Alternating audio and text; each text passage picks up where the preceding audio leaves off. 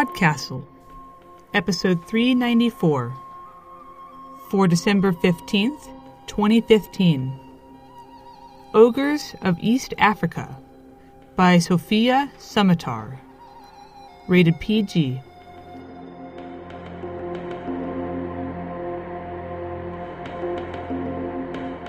Hello, and welcome to PodCastle. I'm Rachel K. Jones, your co-editor and host, and this week, we're talking about making lists. There are two kinds of people in the world. Number one, people who love making lists, and number two, people who don't. I am, of course, number one. And nothing calls for a good bout of list-making in the Jones household like the month of December, which always finds me making lists of addresses for cards, shopping lists for presents, and lists of ingredients for cooking tasty things.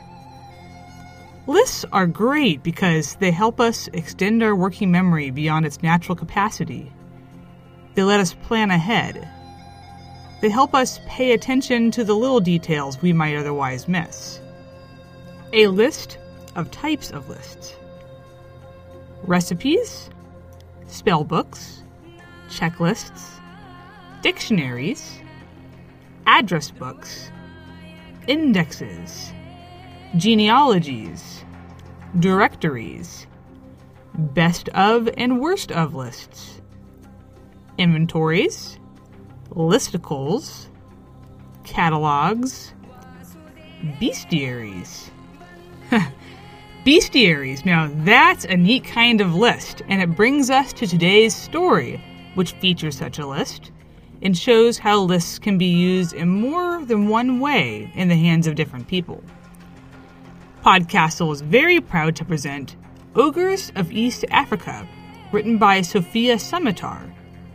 It first appeared in the long-hidden anthology, Speculative Fiction from the Margins of History, and it was nominated for the 2015 Locus Award. Sophia Samatar is the author of the novel A Stranger in Alondria, and the winner of the John W. Campbell Award, the Crawford Award, the British Fantasy Award, and the World Fantasy Award. She co-edits the journal Interfictions and lives in California. Her new novel, The Winged Histories, a sequel to A Stranger in Alondria, is forthcoming from Small Beer Press in 2016. Your narrators today are Troy L. Wiggins and Khalida Muhammad Ali. Troy L. Wiggins is a fantasy and science fiction writer. His work has appeared in the Griot's Sisters of the Spear anthology, the Long Hidden anthology, and the Memphis Noir anthology. Additionally, his essays have appeared in Fusion, the Mashup Americans, and Atlanta Black Star Online magazines. He is also a contributor at Book Riot and Panels Online magazines. Khalida Muhammad Ali lives in Houston, Texas with her husband of 25 years and 3 children. By day, she works as a breast oncology nurse. At all other times, she juggles, none too successfully, writing, reading, gaming, and gardening. She has a self-published novel entitled An Unproductive Woman and has published a story at Escape Pod and has a story upcoming in the Alphabet of Embers anthology. You can catch her posts at her website, www.khalida.com, and you can follow her on Twitter, @Khalida. Now, shh, quiet down and listen close. I think I hear the sound of fast feet, running feet, galloping feet. We best keep our ears open and enjoy the story. Ogres of East Africa by Sophia Samatar. 1907, Kenya. Catalogued by Alabai M. Musaji of Mombasa, February 1907. 1. Apul Apul, a male ogre of the Great Lakes region. A melancholy character, he eats crickets to sweeten his voice. His house burned down with all of his children inside. His enemy is the hare. My informant, a woman of the highlands who calls herself only Mary, adds that Apul can be heard on windy nights, crying for his lost progeny. She claims that he has been sighted far from his native country, even on the coast, and that an Arab trader once shot and wounded him from the battlements of Fort Jesus. It happened in a famine year, the year of fever. A great deal of research would be required in order to match this year when, according to Mary, the cattle perished in droves, to one of the years of our Lord by which my employer reckons the passage of time. I append this note, therefore, in fine print and in the margins.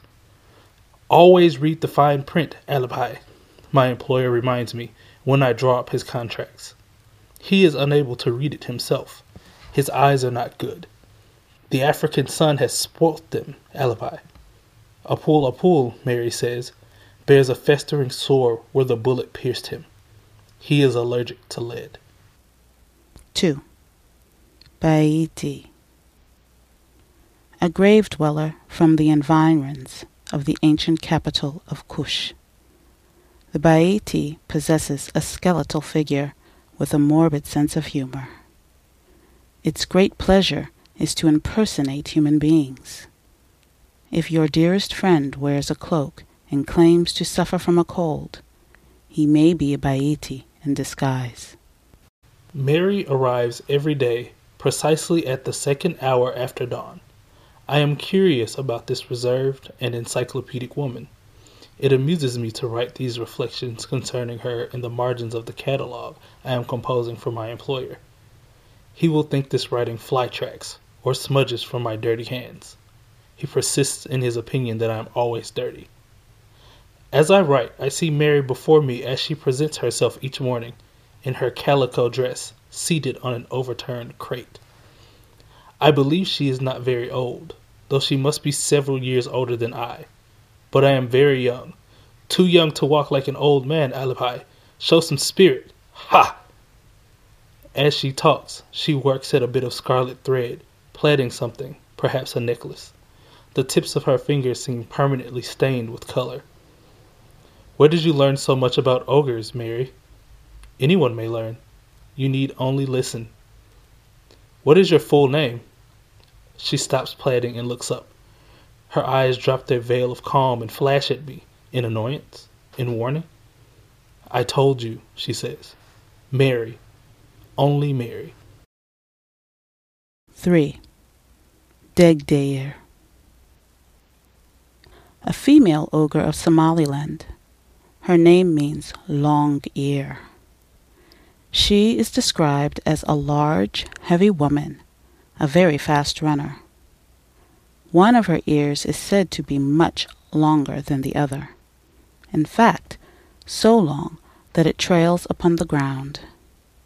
With this ear, she can hear her enemies approaching from a great distance. She lives in a ruined hovel with her daughter. The daughter is beautiful and would like to be married. Eventually, she will murder the Degdeir by filling her ear with boiling water. My employer is so pleased with the information we have received from Mary that he has decided to camp here for another week. Milk her, Alibi, he says, leering. Squeeze her. Get as much out of her as you can. Ha ha! My employer always shouts, as the report of his gun has made him rather deaf. In the evenings, he invites me into his tent, where, closed in by walls, a roof, and a floor of Willisden canvas, I am afforded a brief respite from the mosquitoes. A lamp hangs from the central pole, and beneath it, my employer sits with his legs stretched out and his red hands crossed on his stomach. Very good, Alibi, he says. Excellent. Having shot every type of animal in the protectorate, he is now determined to try his hand at ogre.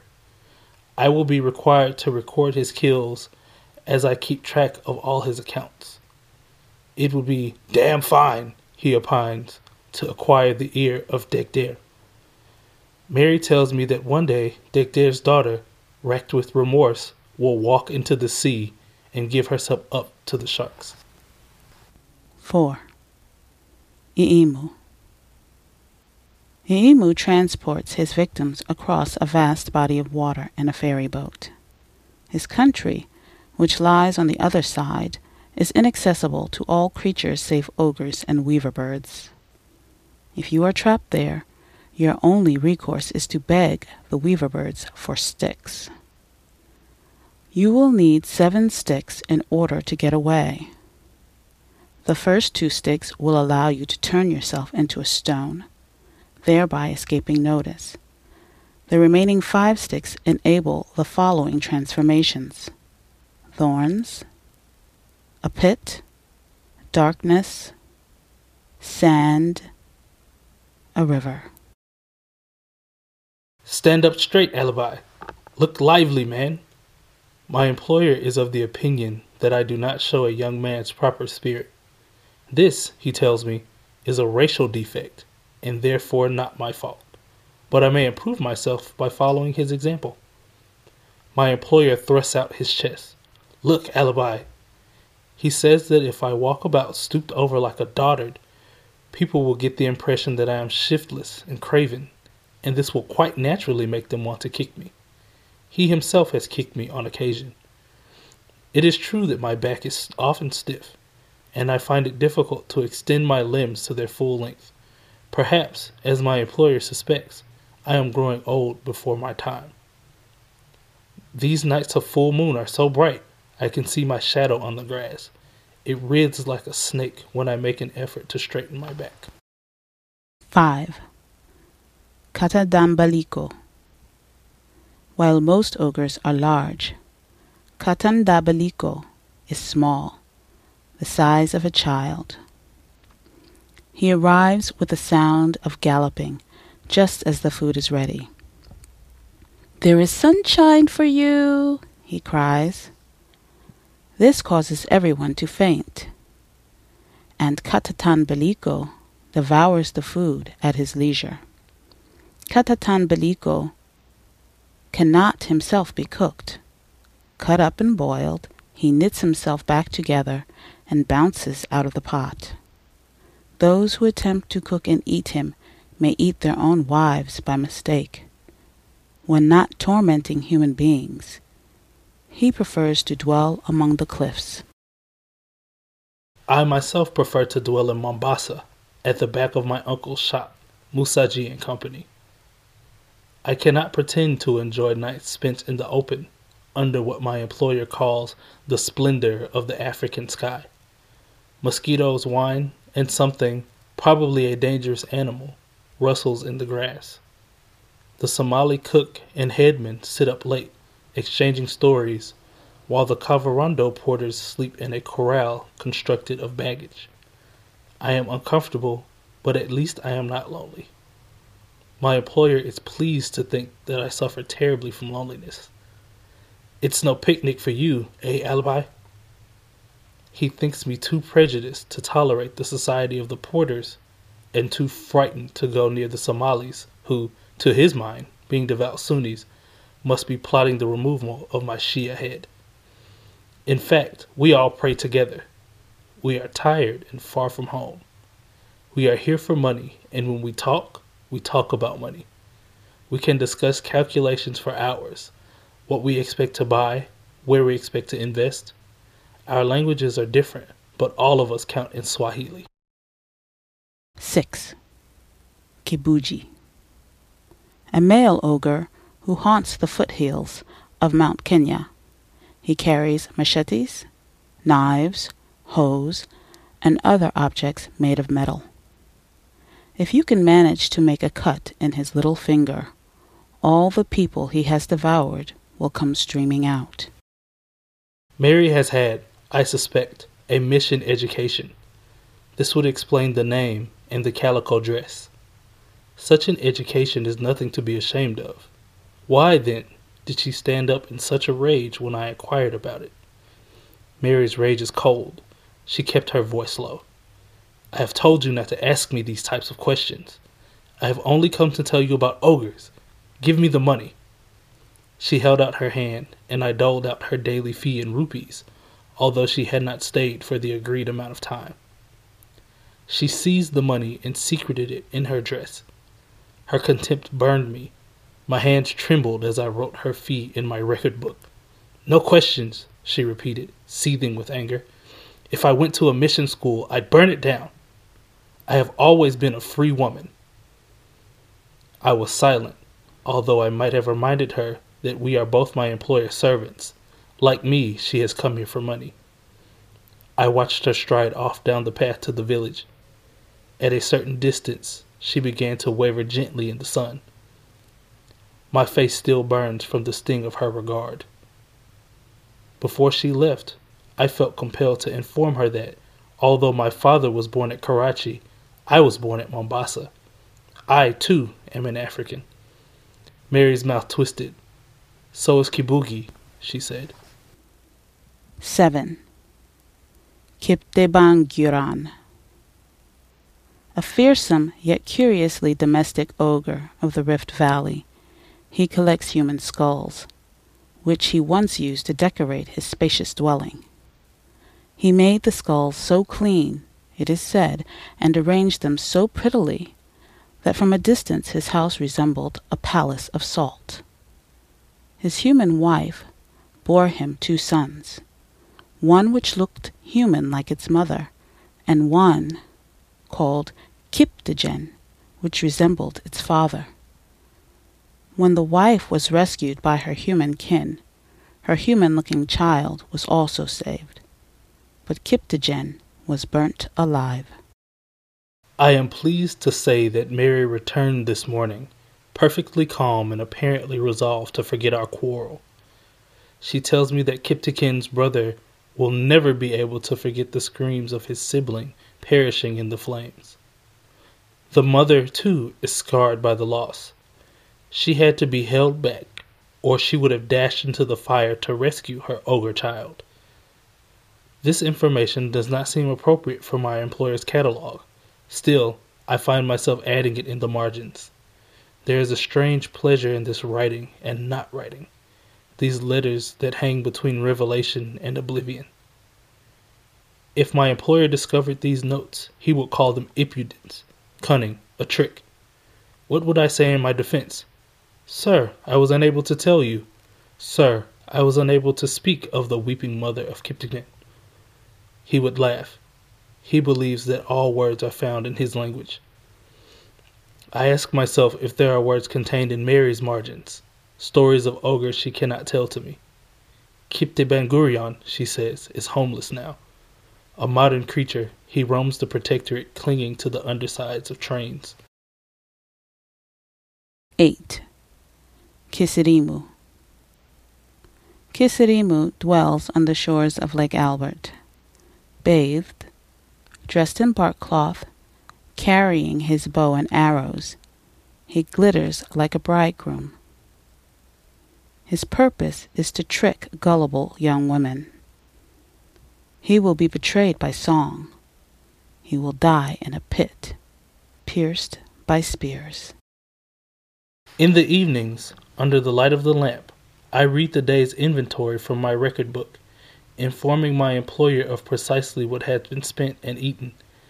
As a representative of Musaji and Company, superior traders, stevedores, and debauches, I am responsible for ensuring that nothing has been stolen. My employer stretches, closes his eyes, and smiles as I inform him of the amount of sugar, coffee, and tea in his possession. Tinned bacon, tinned milk, oat porridge, salt, ghee. The dates, he reminds me, are strictly for the Somalis, who grow sullen in the absence of this treat. My employer is full of opinions. The Somalis, he tells me, are an excitable nation. Don't offend them, Alibi. Ha ha. The Kavarando, by contrast, are merry and tractable, excellent for manual work. My own people are cowardly, but clever at figures. There is nothing, he tells me, more odious than a German. However, their women are seductive, and they make the world's most beautiful music. My employer sings me a German song. He sounds like a buffalo in distress. Afterwards, he makes me read to him from the Bible. He believes I will find this painful. Here's the Alibi. Ha ha! You'll have to scrub your mouth out, eh? extra ablutions. Fortunately, God does not share his prejudices. I read, there were giants in the earth in those days. I read, for only Og, king of Bashan, remained of the remnant of giants. Behold, his bedstead was a bedstead of iron. 9. Cognac. Cognac is a hunter. His bulging eyes can perceive movement far across the plains. Human beings are his prey. He runs with great loping strides, kills, sleeps underneath the boughs of a leafy tree. His favorite question is, Mother, whose footprints are these? Mary tells me that Cognac passed through her village in the year of Amber. The whirlwind of his running loosened the roofs. A wise woman had predicted his arrival, and the young men, including Mary's brother, had set up a net between trees to catch him. But Cognac only laughed and tore down the net and disappeared with a sound of thunder. He is now, Mary believes, in the region of Eldoret. She tells me that her brother and the other young men who devised the trap have not been seen since the disappearance of Cognac. Mary's gaze is peculiar. It draws me in. I find it strange that, just a few days ago, I described her as a cold person. When she tells me of her brother, she winds her scarlet thread so tightly about her finger, I am afraid she will cut it off. 10. Mbiti. Mbiti hides in the berry bushes. When you reach in, she says, "Oh, don't pluck my eye out." She asks you, "Shall I eat you, or shall I make you my child?"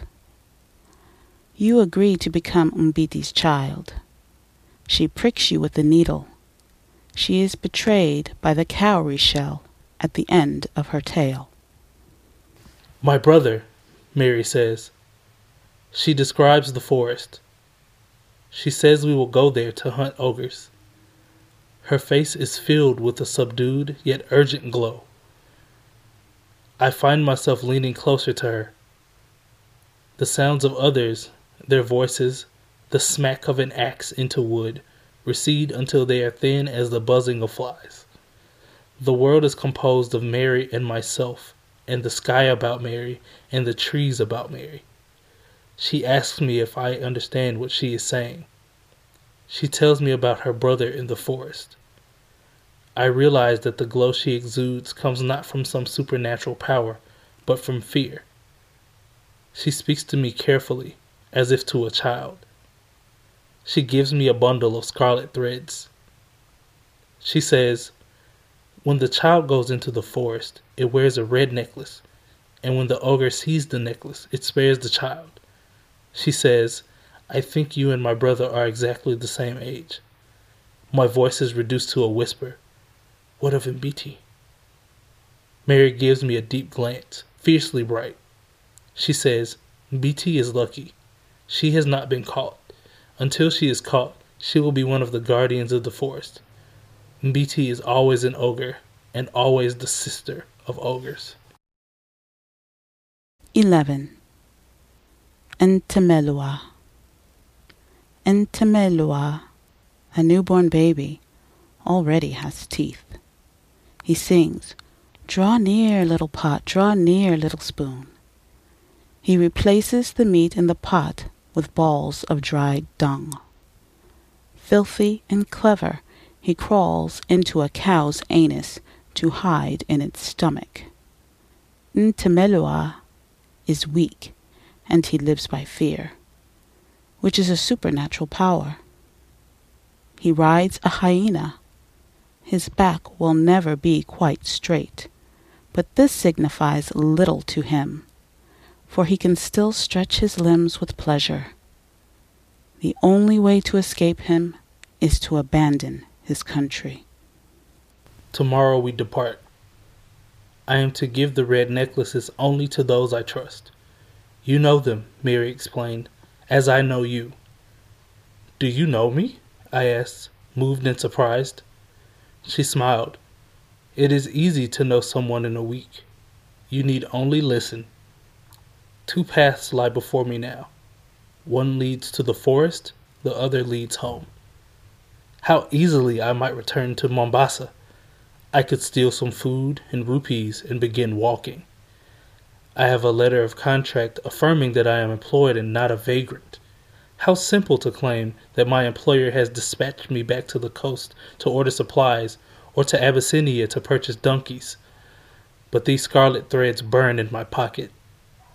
I want to draw nearer to the source of their heat. I want to meet the ogres. You were right, Mary told me before she left. I did go to a mission school, and I didn't burn it down. She smiled, a smile of mingled defiance and shame. One of her eyes shone brighter than the other, kindled by a tear. I wanted to cast myself at her feet and beg her forgiveness. Yes, to beg her forgiveness for having pried into her past, for having stirred up the memory of her humiliation. Instead, I said clumsily, even Ntemelua spent some time in a cow's anus. Mary laughed. Thank you, brother, she said. She walked away down the path, sedate and upright, and I do not know if I will ever see her again. I imagine meeting a young man in the forest, a man with a necklace of scarlet thread who stands with Mary's light bearing and regards me with Mary's direct and trenchant glance.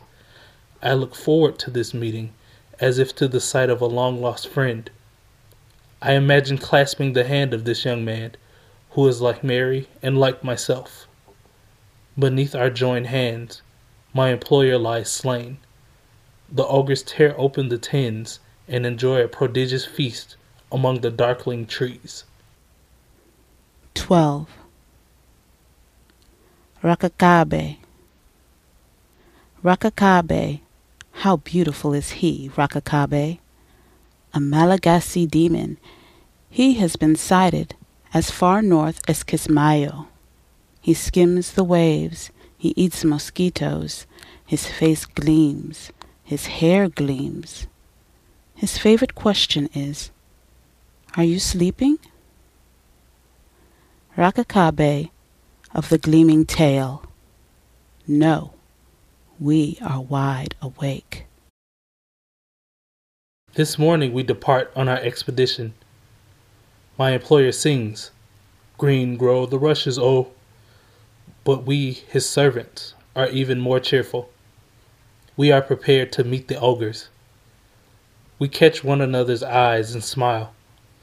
All of us sport necklaces of red thread, signs that we belong to the party of the ogres, that we are prepared to hide and fight and die with those who live in the forest, those who are dirty and crooked and resolute. Tell my brother his house is waiting for him, Mary whispered to me at the end. Such an honor to be the one to deliver her message. While she continues walking, meeting others, passing into other hands the blood-red necklaces by which the ogres are known. There will be no end to this catalog. The ogres are everywhere. Number 13, Alibi M. Musaji of Mombasa. The porters lift their loads with unaccustomed verve. They set off singing. See Alibi? My employer exclaims in delight. They're made for it. Natural workers. Oh yes, sir. Indeed, sir. The sky is tranquil, the dust saturated with light. Everything conspires to make me glad. Soon, I believe, I shall enter into the mansion of the ogres and stretch my limbs on the doorstep of Rakakabe.